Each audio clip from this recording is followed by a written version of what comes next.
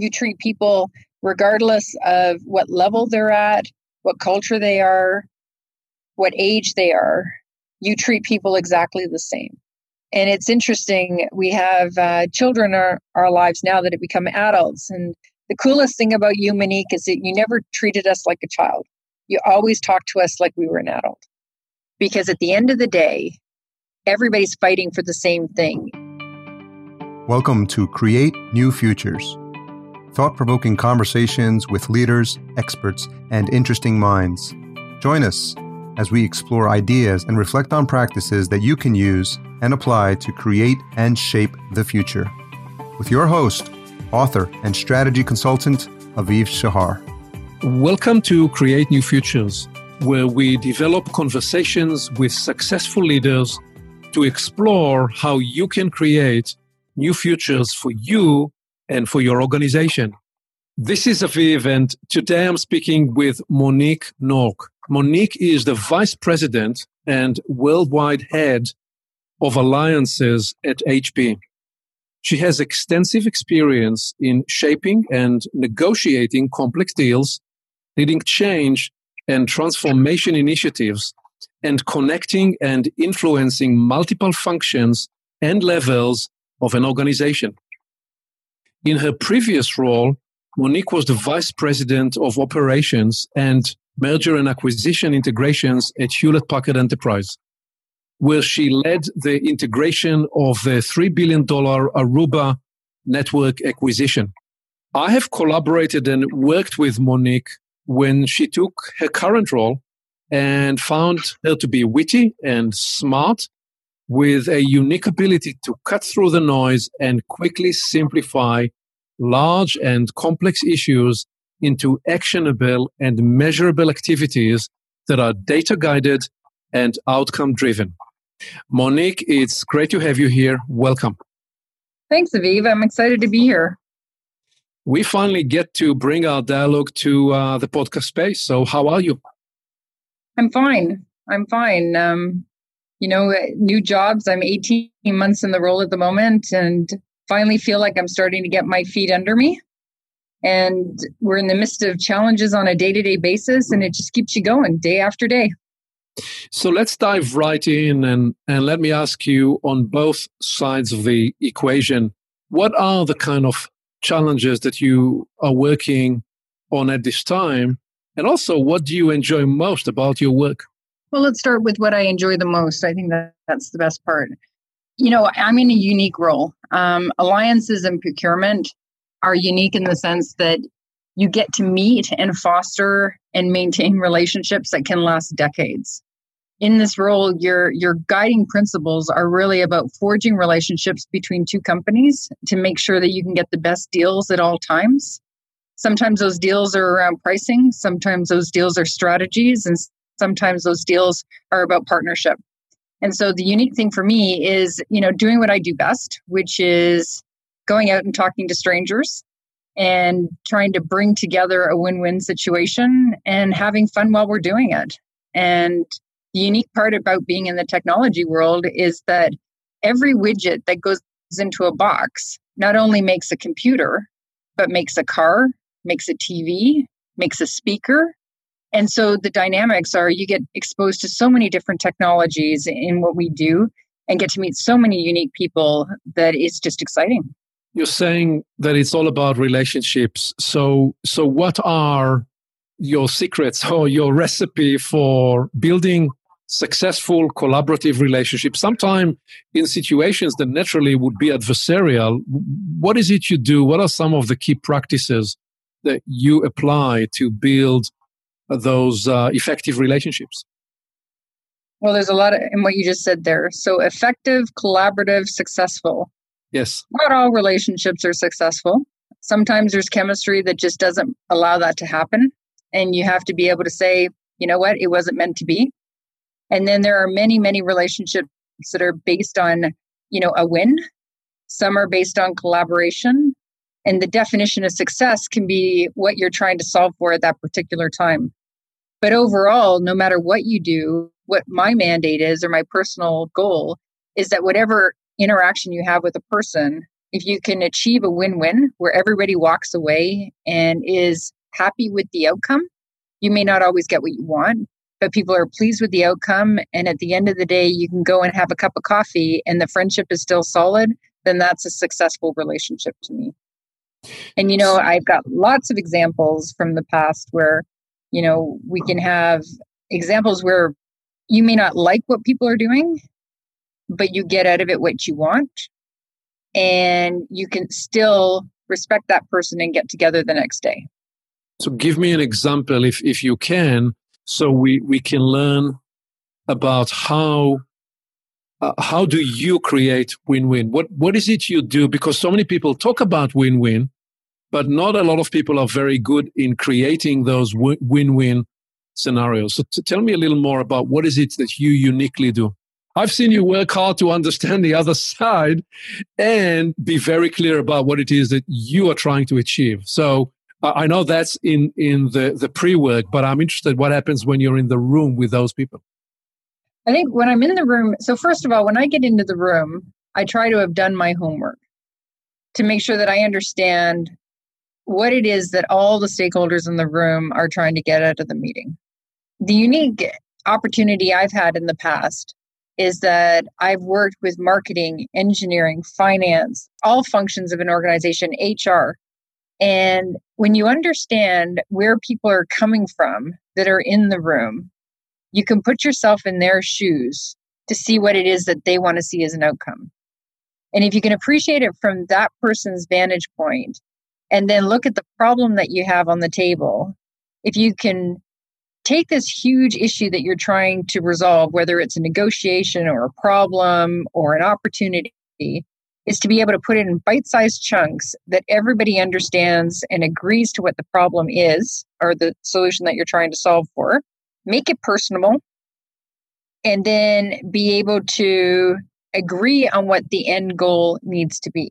Once you get to that, then you can have a meaningful conversation and start to help people navigate where the compromises are and where you want to be able to have a firm hand in something.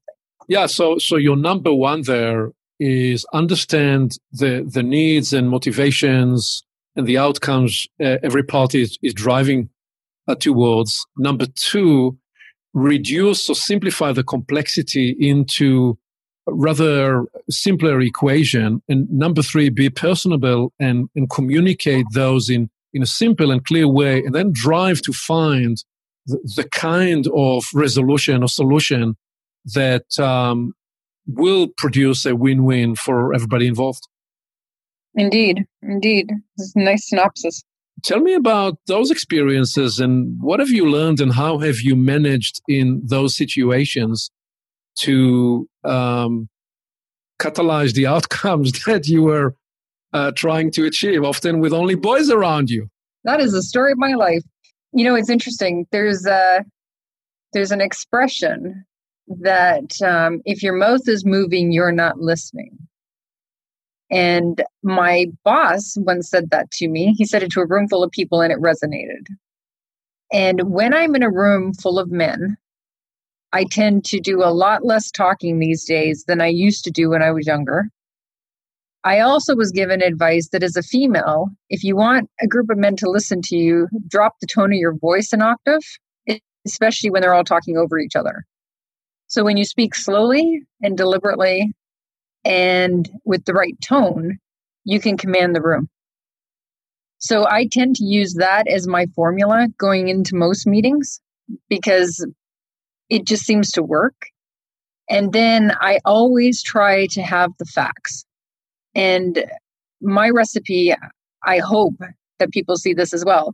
My recipe has always been to be data-based. If I have the data, I'm neutral. I don't have to have a strong opinion, even though I might. I can have the data and I can use my influencing skills to drive the agenda based on data. And again, going back to the conversation about relationships, if you know where people are coming from, you can help influence it using the data you have to bring everybody back together again. So even though you're the only woman in the room, you can be a very strong facilitator. You can strongly influence the people at the table. And you can get over any, stage fright you might have being the only woman that's at the table. So is it normal? I don't know what normal is anymore. A colleague of mine the other day said to me, "We need more women on the team, Monique." And I said, "Well, what made you say that?" And he said, "Because you were the only woman in the room." And I said, "Well, that's nice of you to notice." And he said, "No, I think we need to hire more women. Not everybody shares your opinion, and how you express yourself becomes very important in the business world so that you're seen as a woman, seen as a strong, competent woman, and not somebody who's trying to fight every fight." I have observed that one of the strengths you bring to the table is you're very fast in the moment to read the room, to interpret what's going on around you, and to with wit and humor disarm situations. Do you agree with my observation, number one? And number two, I'm interested if you're able to trace this skill. This is one of the skills or competencies that is most difficult to I don't know that you can actually coach somebody into that kind of natural competence. So I wonder if you're able to trace when and where in your life you found that gift, and whether you consciously cultivated it. Yes, I agree that that definitely describes me. I can walk into a room, I can assess it very quickly, and I can listen to what's going on, and I can make conclusions very quickly, and I tend to get alignment with everybody in the room. That has hindered me as well as helped me in my career, and I think as I've matured in my career, I've learned how to use that skill better. Whereas at the beginning of my career, I would have been in the room breaking glass, trying to get everybody to see my way because I'd already figured out what the answer was, but I hadn't taken people on the journey. As I've matured and learned from many, many people, not least of all yourself, Aviv, with the coaching that I've received from you, is sometimes you need to slow down and take it all in. And even if you've already figured it out, pretend that you have no idea that you figured it out. And ask questions, ask lots and lots of questions. The more engagement you can get from people at the table, the better the decision will be in the end anyway, because people will be bought off on it. So slowing down, taking people on the journey, being conscious of how you're engaging with people, and using data to tell the story can be very compelling. So, and inside what you're describing, there is also implicitly the self-awareness, the self-insight that you don't have to prove every minute of every meeting that you're the smartest person in the room. It's actually very a smart move to allow and facilitate other people to have the moment in the sun, so to speak, so that they articulate the solution that you are perhaps already have in mind before, but when they articulate and bring forward those solutions, then they are much more committed to those outcomes. Yeah, yes, all of what you just said. The lucky thing that I've had in my career and my personal relationships is most of the people I know are smarter than me. And my skill isn't about being the smartest person in the room. It's about bringing all of the smart people together to have a common theme. And that's how you get negotiations done. And that's how you get projects implemented. It's about everybody being on the same page and not having different agendas.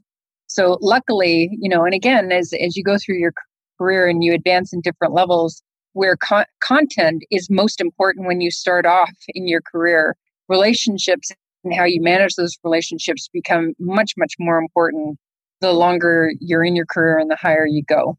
So you have to balance the content and being the smartest person in the room versus making sure that those relationships are preserved at all costs, because that's how you ultimately get things done. So let's trace to the beginning of your journey.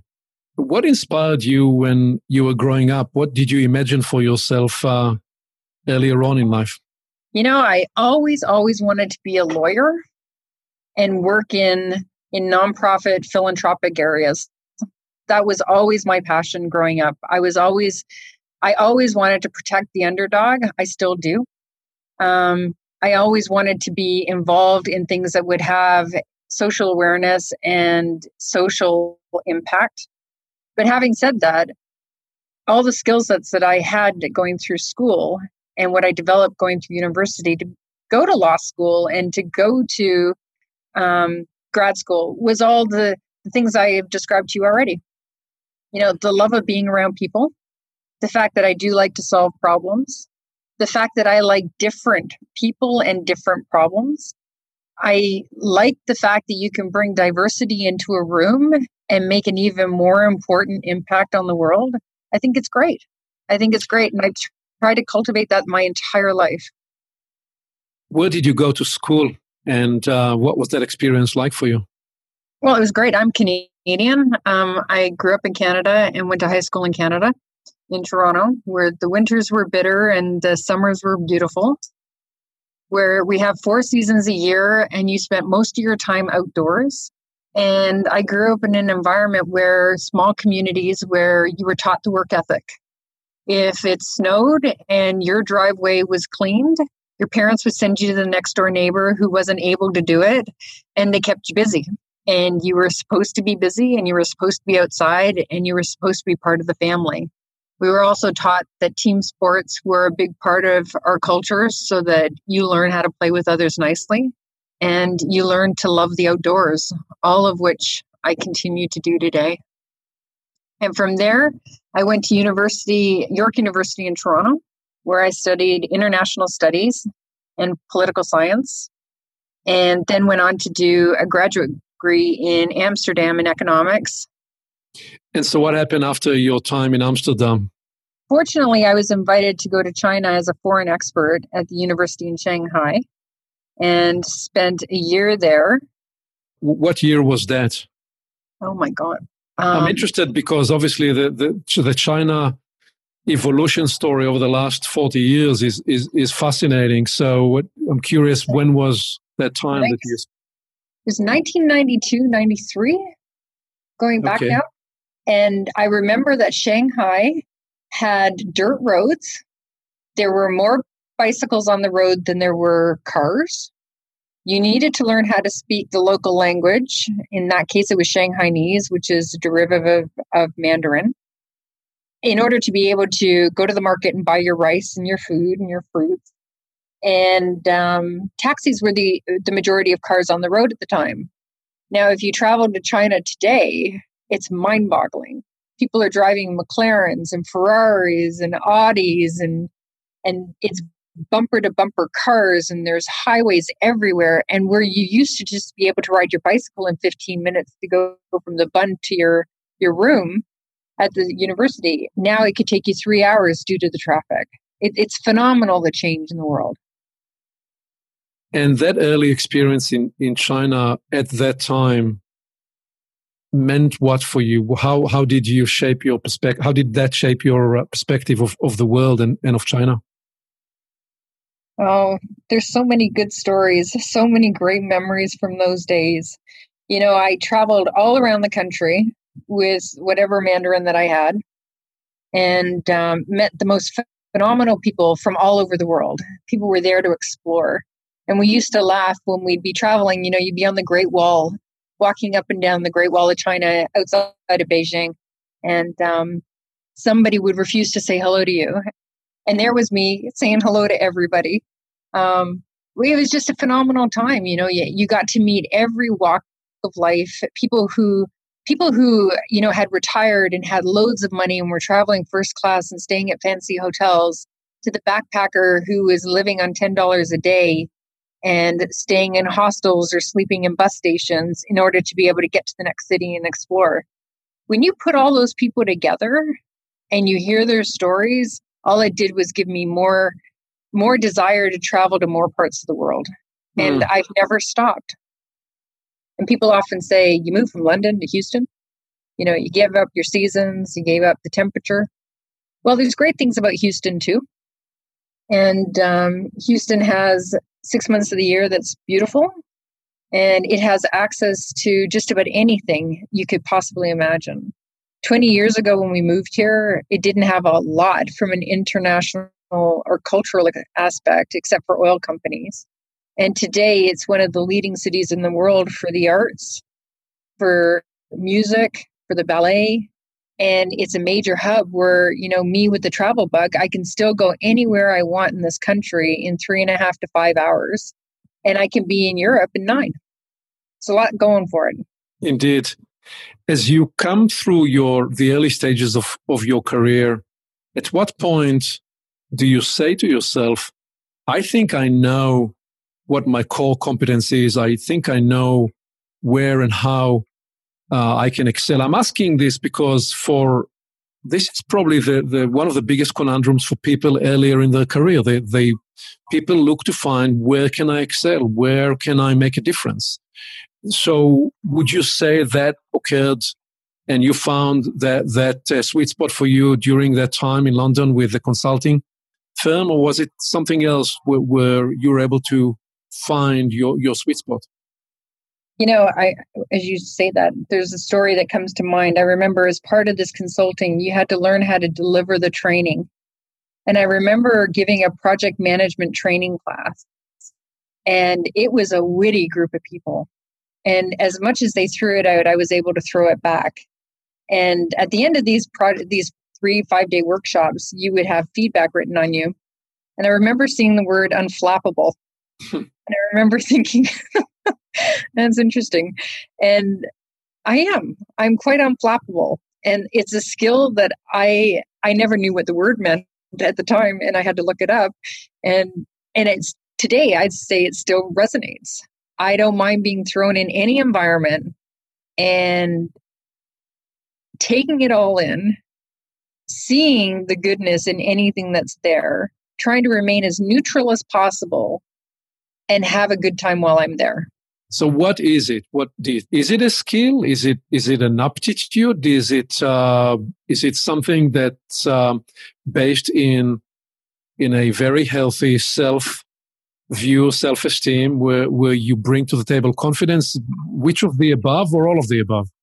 I think it's all of the above, but I think part of it is, sense of humor is it's cultivated. It's not everybody has a wicked sense of humor. Lots of people find things funny, but a sense of humor is different. And self-deprecation is something that I thrive in, and sarcasm I thrive in. Now I've had to tone that down a little bit culturally, because North America, especially Texas, isn't as sarcastic as growing up in Canada or the UK.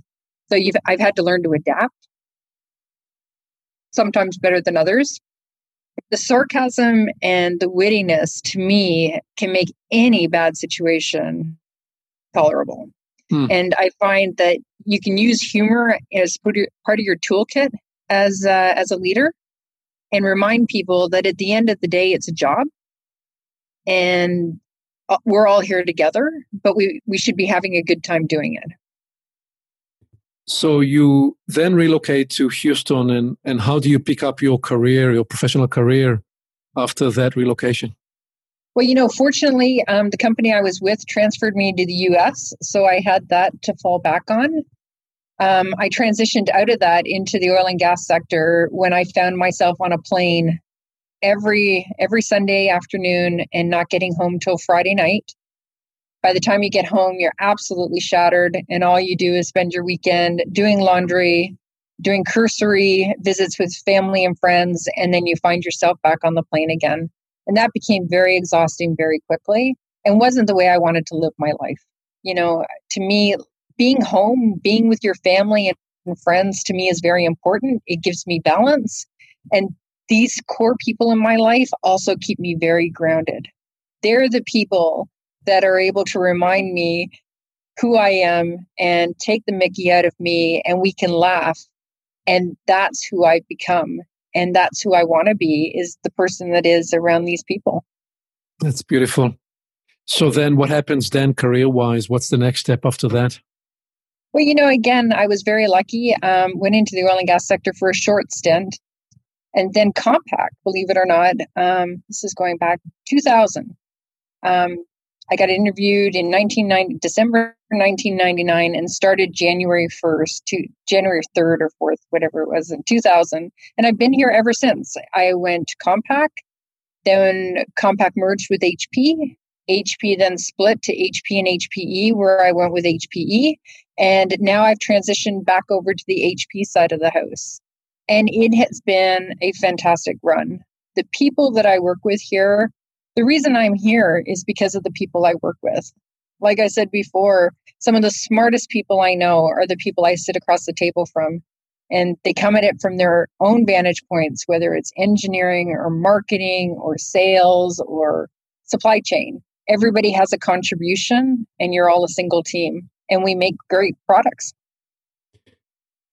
Give me an example of a story that represents your capacity to convert setback and challenge into a learning and growth experience.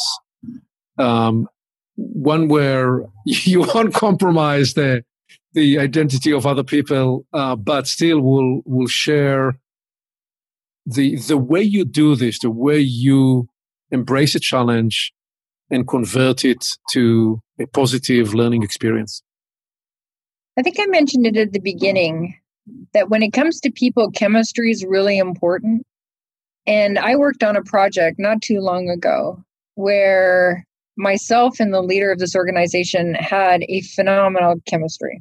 There was just a bond out the door. And then I found myself as a middleman between two sets of leaders where I was supposed to navigate the direction that both of these individuals wanted to go in order to make a successful business. That was extremely challenging in the sense that one side of the table was all about collaboration and finding common good and making sure that we had a successful business. The other one was all about, I want to win. And I'm going to win at all costs, and I'm not going to compromise on any of my values and what I believe an organization should look like. And that became quite a unique challenge to find yourself in. One, in the fact that you're sitting between two disparate groups of people, neither of one who really wants to compromise. And yet, you need to come to some sort of resolution in order to be able to bridge the two together so that the 3,000, 4,000 people behind them were all going to be led in the same direction. And that project lasted a couple of years. And in the end, I think we ended up implementing a very successful organization. Today, they're still very successful in making money. But the lessons out of that is, don't ever get yourself between two big bosses because it's a difficult road to hoe. Yes. And it's not a place that's fun, right? It's stressful because at the end of the day, you're not the boss. You're the person facilitating the change. And you're the owner of the project, not the owner of a lot of the decisions, even though you may be influencing. And so the key here is do what you can to make sure that there's clarity in who's actually making the decisions from the beginning. And sometimes people don't want to do that because they don't want to disrupt the flow, whether it's creative flow or ego or, content expertise. You need to be able to have that competing parallel lines. But it can be exhausting. It can be exhausting, and you have to be very careful because it can challenge you in ways that you didn't know you'd have to be challenged. So as you go through these experiences and you move along your career trajectory, you get to manage larger and larger teams. How would you describe your leadership style and your leadership philosophy, and what shaped that approach and how you approach leadership? I had one of my first VPs at Compaq. I will never forget. And I remember being on a business trip to Asia, and I get on board the plane and he's 3 rows behind me, and I'm in coach and he's in coach. And I said, "Oh, I thought that when you're a VP, you get to travel business class." And he looks at me and he goes, "Monique, you have to lead by example. If you're on the plane in coach, I'm on the plane and coach. And those words have resonated with me my entire career, because it showed me that there's equality in all people. And if you don't lead by example, how do you expect people to become what it is that you're trying to exemplify? Now, it means different things to different people. But the other day, we were actually having a team meeting. I had a group of, I think there was about 20 people, and we were just having a happy hour just to let some steam off with all the pressure that we have at the moment. And one of the guys on the team said to me, Monique, what I like about you is you're approachable. You may not be able to get with me when I have a question that minute, but you will always get back to me at the end of the day. And I thought, okay, that's great, because I want to be open door and I want to be approachable, and I want people to know that they can come to me and ask any question at any time. And that if I don't know the answer, we'll find out together how to get the answer. But also, if there's any concerns, that they don't ever have to feel fear, that they can come and know that it's a safe space to be managed from. So that's one thing. And the other thing I think that's good is somebody else said to me, Monique, you don't see differences in people. You treat people regardless of what level they're at, what culture they are, what age they are. You treat people exactly the same. And it's interesting, we have children in our lives now that have become adults. And they say to me, the coolest thing about you, Monique, is that you never treated us like a child. You always talked to us like we were an adult. Because at the end of the day, everybody's fighting for the same thing. It's whether you want that promotion, or whether you want to be able to stay at home with your children, if you want to be able to breastfeed on a train. There's all kinds of asks out there, and all of them are reasonable within the context of what you're talking about. The key is balance and understanding that not everybody might be there yet, and how do you take them on the journey? We are operating right now and living through a very polarized culture and very polarizing time. And on so many different topics, the middle has almost disappeared. And largely the mechanics of social media is driving conversations to the lowest common denominator, and often to the fastest lack of common denominator, where people are on two sides of the issue, and you actually get validated, and you get the currency of social media by being more extreme on whatever side of the issue you are, because then that's where you will get more views and more likes and so on. And in some way, I have to admit that the corporate space, the corporate environment, offers a modus operandi where you can play safe, but it's just still there under the surface until such moment as you scratch it. What I'm observing right now is that many people are not sure how to deal with cultural issues, so they don't, number one. Number two, the space we have moved into is one where small and medium and large issues are being criticized often in the same way, and will often suffer the same kind of consequences and penalties, and often will cost people everything.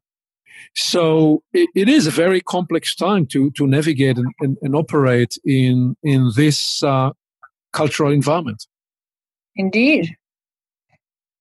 Well, I admit it. I have yet to sign up for any social media other than LinkedIn. And it's a conscious decision. It has always been a conscious decision. I don't feel the need to have my picture posted up there. I don't feel the need to have to be liked on a message. But that's not to say that it's right for everybody. I think social media has huge influence and benefit if used wisely. I think many people get a lot of satisfaction out of it. I think people overuse it. I don't see the need personally for all the media that people have in their lives. That's not to say that there's not a lot of value in it. It has become let's put it this way, it's become a communication vehicle, especially for the young people. But what's amazing to me is even the young people I know in my lives, most of them are pulling away from social media and actually picking up the phone and calling people again. Apps like WhatsApp are becoming much more prevalent, where people will text each other and then they'll call each other, or FaceTime. People have to use it with consciousness. And I think that's where for a while there we forgot about that. And I also think people need to be aware and cognizant of the fact that not everything that people say people will appreciate. And just because your opinion is strong doesn't mean that your opinion is shared by everybody. And this comes back to my comment about balance. The thing I find saddest about social media at the moment is that when I was growing up, we couldn't afford to pay. If we had a camera, we couldn't afford normally to get the film to put in the camera, let alone the processing of the camera of the film. And so we didn't have much of a record of our use. Nowadays, everything's captured. And once it's captured and on paper or in media, it's there forever. And that's something to always remain cognizant of, is when you do something like that, will you be ashamed in the morning or will you be delighted in the morning? And again, that's personal choice. Indeed. What do you do to balance the intensity of your job in these recent years? I know one of the things you do is you travel a lot. So, but tell me a little more about that. And I'm actually interested in some of the exotic places you've been to recently. But talk to me first about why travel is so important and something you refuse to give up and continue to make part of your life. Oh, travel. I love to travel. Travel to me, to exotic places or even down the street. The breath of fresh air that it brings, and it gets you out of your current environment to give you new perspectives at any time of the day. So for me, just going down to the beach in Galveston or getting on a plane to go back and see my parents, to me, that it's a luxury. It's a pure luxury. So that's just the basics. And then there's the excitement of the cultural experience, the fact there's a different language, the fact that you find yourself in a culture where you don't know how to speak the language, but you use a smile and hand gestures and laughter in order to be able to find your directions or find something to eat or navigate a menu or even where the bathroom is. Those just live with you. To me, that's exciting. It's seeing other people. I mean, there's nothing better than a city break when you sit in a cafe with a book and you people watch for a couple of hours, how people walk their children down the road or what they're wearing. You go to London these days, you see every walk of life, every culture in the world is at your fingertips. And all you have to do is open your eyes and look out there. And everybody is going shopping or buying groceries or going to dinner and go to a movie or going to the local, Tower Bridge or seeing the Sphinx in Cairo. There's all kinds of stuff it's taxing your senses and it's taxing you from an intellectual perspective. And it's challenging you because you don't know what you're doing from one minute to the next. And the great thing with my husband and I, when we travel, with the exception of some of our travel, like our current plans to go to Patagonia, where we have to have a booking for longer periods of time. But when my husband and I did a trip to Vietnam a few years ago, we booked a hotel when we landed for 2 nights. And we booked the hotel leaving the country a month later for 2 nights. Everything in between was whatever was what we wanted to do that particular day. Or somebody said, have you done this? And we'd say, that sounds interesting. And you either get a rickshaw or you get a boat or you take the train and you'd go to where that was. There's a sense of freedom that comes with that when you're not bogged down with schedule, you're not bogged down with telephone calls or emails, and you can appreciate the beauty around you. That to me is just a wonderful experience. If you were to lose all that you know and only keep 1 or 2 ideas or 1 or 2 capabilities or 1 or 2 practices, what would you keep? The word compassion was the first thing that came into my mind. Compassion and humor. Compassion and humor. Because compassion and humor will allow you to land anywhere in the world and make a conversation and find your way. Indeed. Indeed. That's a nice way to put it. Monique, this was a rich exploration with you through some of your professional and personal experiences. As we bring this to landing, what parting wisdom do you want to offer to people listening to Create New Futures? Be yourself and enjoy what you're doing, because life is too short. That's a powerful brief, and for many people, it's a difficult brief. It's an interesting comment, because for many people, they live with a sense that I am not enough, and that sense of inadequacy and insecurity is with them. But your message is now, you are enough. Be yourself and find the strength in there, and let that be the way you navigate in the world. Absolutely. And set realistic expectations. I think we all put so much pressure on ourselves for these artificial expectations that we set, that sometimes the difference is really just a reality check. Beautiful message. Thank you so much. Thank you. It was a pleasure. I look forward to seeing you again. Here we are. We've landed this Create New Futures journey, and it's your time to take action, to create your new future. Here are a few steps you can take this week. First, work to build mutually beneficial relationships. As Monique pointed out, at work and in life, it is about the people you are with and the relationships you cultivate. Understand what are the needs and the objectives of the people involved, and then simplify the complex to help them find solutions that will meet these needs. Make it personable and help people navigate through their alternatives as you strive to create a win-win. Second, know your facts.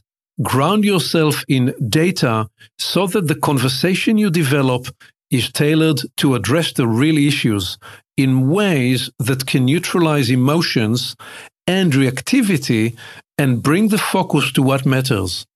Work to create data-driven solutions and the outcomes that will indeed make a difference. Third, lead by example. There is quality in all people.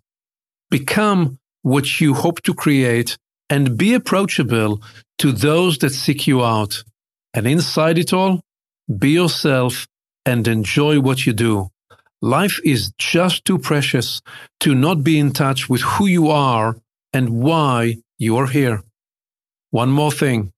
You can reach me directly by phone and on email to explore how we can help you and your team create your new future.